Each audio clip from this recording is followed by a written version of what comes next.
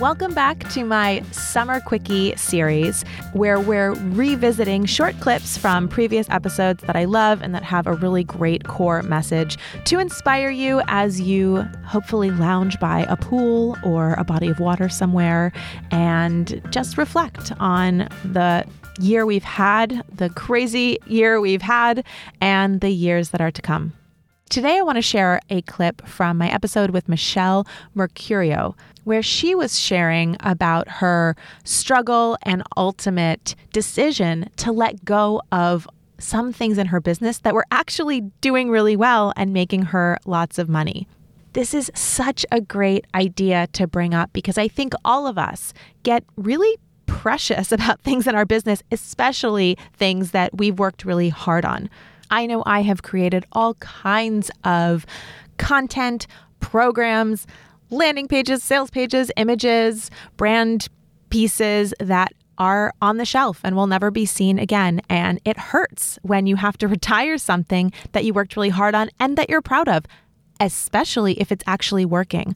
But what I think Michelle really brilliantly points out is that sometimes by holding on to those things, we are filling our space and our time and not leaving room for growth and expansion into new places that we might not even fully be on board with yet. For me, I let go of all kinds of things in the past 8 months in order to make room for a new growth opportunity in my business, something that is incredibly fulfilling for me and really exciting, and it was really scary. So I have pivoted, as many of you know, to only working with small creative agencies and coaching them and teaching them all of my secret methods for the Brand Shrink Brand Up agency that we've built.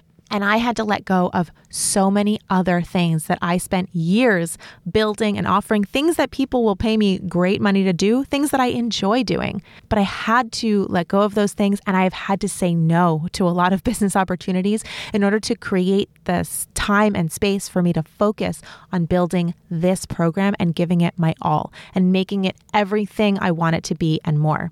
And the opportunity that's so exciting there is that I get to share and teach with other people something that I did build with Steve. We built all by ourselves from scratch. So there's a lot of pride in that. But the only way that I was going to be able to transfer that information to other people and to build this whole ecosystem in which to train them was if I started saying no to lots of other things. And it's hard, especially, and this is something I think a lot of people can relate to. Sometimes you have to say no to money, good money, in order to create space to build something that is not going to make money immediately. And that's a really tough habit to build. Over the years, I've done it enough that I'm a little more comfortable with it. But in the moment, looking at your time and saying, this time I could sell it to somebody for, X dollars, or I could not get those X dollars and instead invest that time back into my business, because in the future, I will be selling, more dollars for what I built, and I'll be doing something that I am most excited about. That is a really hard trade-off to make in the moment, and I don't blame you if you can't do it right now, but I wanted to share this clip because this is where you're headed if you are set on continuing to grow and nurture and nourish a business that serves you and serves your goals and your mission. You have to be starting to get used to the idea that you will have to say no to projects and opportunities that may be pretty good in order to make room for something great. So without further ado, here is Michelle Mercurio. You told me recently that one of the stories that you had that you were holding on to was the idea that you had to hold on to things that were working. And it was hard to let go of them. Tell me if I'm saying this wrong, but it was hard to let go of things that were working. I can totally relate to this in order to make space for something bigger and greater. Tell me a little bit, an example of what good things you may have been holding on to. There are a lot of good things happening in my business right now, and I'm still expiring them. I'm still letting them go. There's two really good reasons why. Number one, because you told me to. The best reason. Exactly. The other reason is that, this is actually really good for us to let go of information. It's really good for me to let go of information. I read a lot of studies that talk about your brain and how you process information. So in the realm of neuroscience, MIT, London School of Economics, Princeton, these are all places that I've been reading about this lately. They all talk about how information needs to be expired, both digitally and personally. So there's a lot of information on the internet, right? We know this. And most not all of it good information. Most right? of it needs to be expired. Yes. So there's a lot of people out there who are actually working on that problem, how to expire information and how to keep information like clean and helpful, not necessarily just clutter and, making the world a harder place to be in. And there's a lot of people who are working on the personal side of that too. Our brains are really programmed to hold on to information to keep us safe. And yet, what information have we held on to that doesn't keep us safe? So for me, something good that's been a part of my business, like I had a podcast. It was a lot of fun. It was a really great podcast. It was called Open Sesame. Great podcast.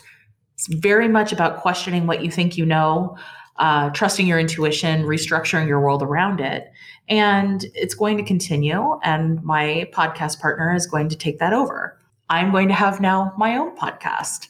Yay! Because that is coming. Because to me, it was a very good thing that we were doing, but it wasn't about my bigger purpose. It wasn't about why I'm really here. And, why I'm really here on this earth is I want to make sure that people don't miss their lives. And as we've been talking about people, I don't want to miss my life. Right. And I want to make sure too that whatever we are here to do on our short time on earth, that we are leaving the legacies that we want to leave. So I am going to restructure what it is that I am doing and go out there and do that. But I couldn't do that if I didn't expire some of the things that were happening in my own business. Similarly, I have really great products. I've done a lot of one-on-one work with people in the past. I can't do just one-on-one work anymore. It's safe and it pays, but it also burns me out. Mm-hmm. And let me say that this is that is a step in the evolution of most people's service businesses. Anybody who is an entrepreneur, who is a creative visionary thinker, is always going to be growing. And I think anybody who is just inherently like that is going to outgrow the one-to-one services. And actually, as I teach people to make their services more and more profitable, that's the ultimate goal if you want it. But you get to a place where you're able to outgrow it because, because you have enough clients, because you're making enough money. Like there's space and you've developed so much, what would you call it? IP, right? Yes. That's so true though, because I shifted to group work a couple of years ago. And then also for certain projects, I still do one-on-one, but I see how all of it now has a group component too. People learn really well from other people. Mm-hmm. And I have a really great toolbox of things that I have built that are very similar. The journey is similar for all of my clients, whether they're doing mindset work only with me, or they're doing branding work, or they're trying to discover if they even have a company, right? A lot of the tools are the same because the people all value the same things and they're all stuck in the same ways with, going back to those bigger things, the fear, the guilt, the shame, the worthiness, the things that are holding us back. Mm-hmm. And so releasing those, no matter what process we do, is really done better when other people can be a part of it. And it doesn't just have to be a one-on-one scenario. And that's something that you are particularly expert at because you have done so much of it. one-on-one with so many people, right? I think a lot of people want to jump to the idea of courses, group stuff, before they've really cut their teeth on working with people. And actually, I won't speak for you. My experience has been that only through seeing so many people go through the process and just through experience, seeing the patterns so clearly emerge that I can now basically tell the future when I'm speaking to someone. I can see exactly how this whole thing is going to unfold. Only then was I really in a position to say, okay, now I can talk to a group because I have more information than I'm getting from these people because I've seen a greater picture. Absolutely. Yeah, kind of what I've seen with you too. You have to be an expert in what you do.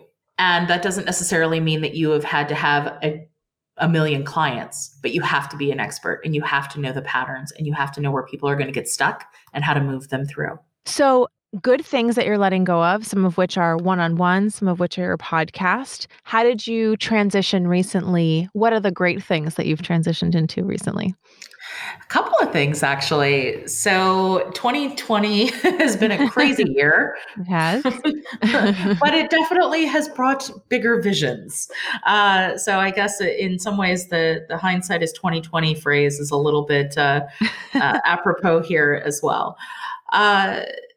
Not only have I done some of my own work within my own business, I have really systematized a lot of my process. So that way I am not constantly trying to keep up on the back end of my business. So I can offer the things that I want to offer and not have to chase down like, oh, did that contract get signed? Or, did that budget get looked at?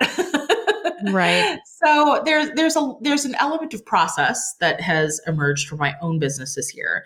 And then accidentally, I joined forces with somebody who I've done a lot of work with over the past 3 years.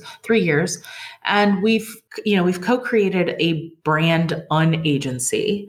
So I say that because we both have like this limiting belief around what an agency does and what we actually do. Mm-hmm. So we work with different clients throughout the globe actually to help them be seen, become known, and be who they really are in their business. And we do things from purposeful storytelling. We do a lot of inspired design. We do strategic brand integration and amplification. So how to take all the parts of you and make sure that they're showing up authentically. And that's been a lot of fun. So the brand scene is my co-created agency. And we've been doing a lot of process behind the work, but also behind the scenes. And we've really looked at how it is that we can help people with all of those things. And then we also launched a program called Return to You, which I run.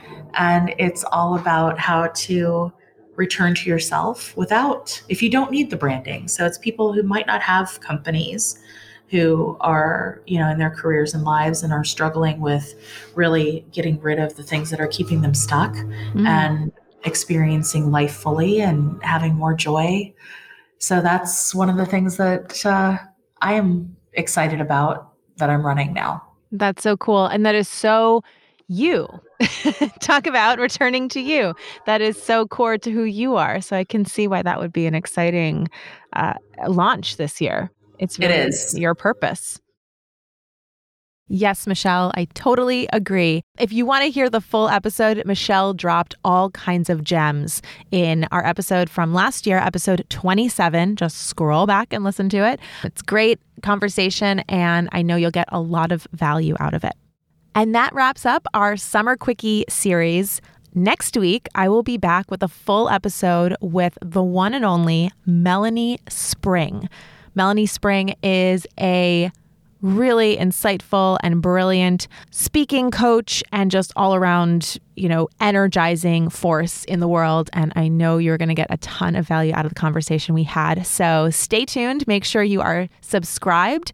And if you love these episodes, please consider sharing them with a friend or posting them on Instagram. You can tag me at pialovesyourbiz.com and I will almost definitely repost it.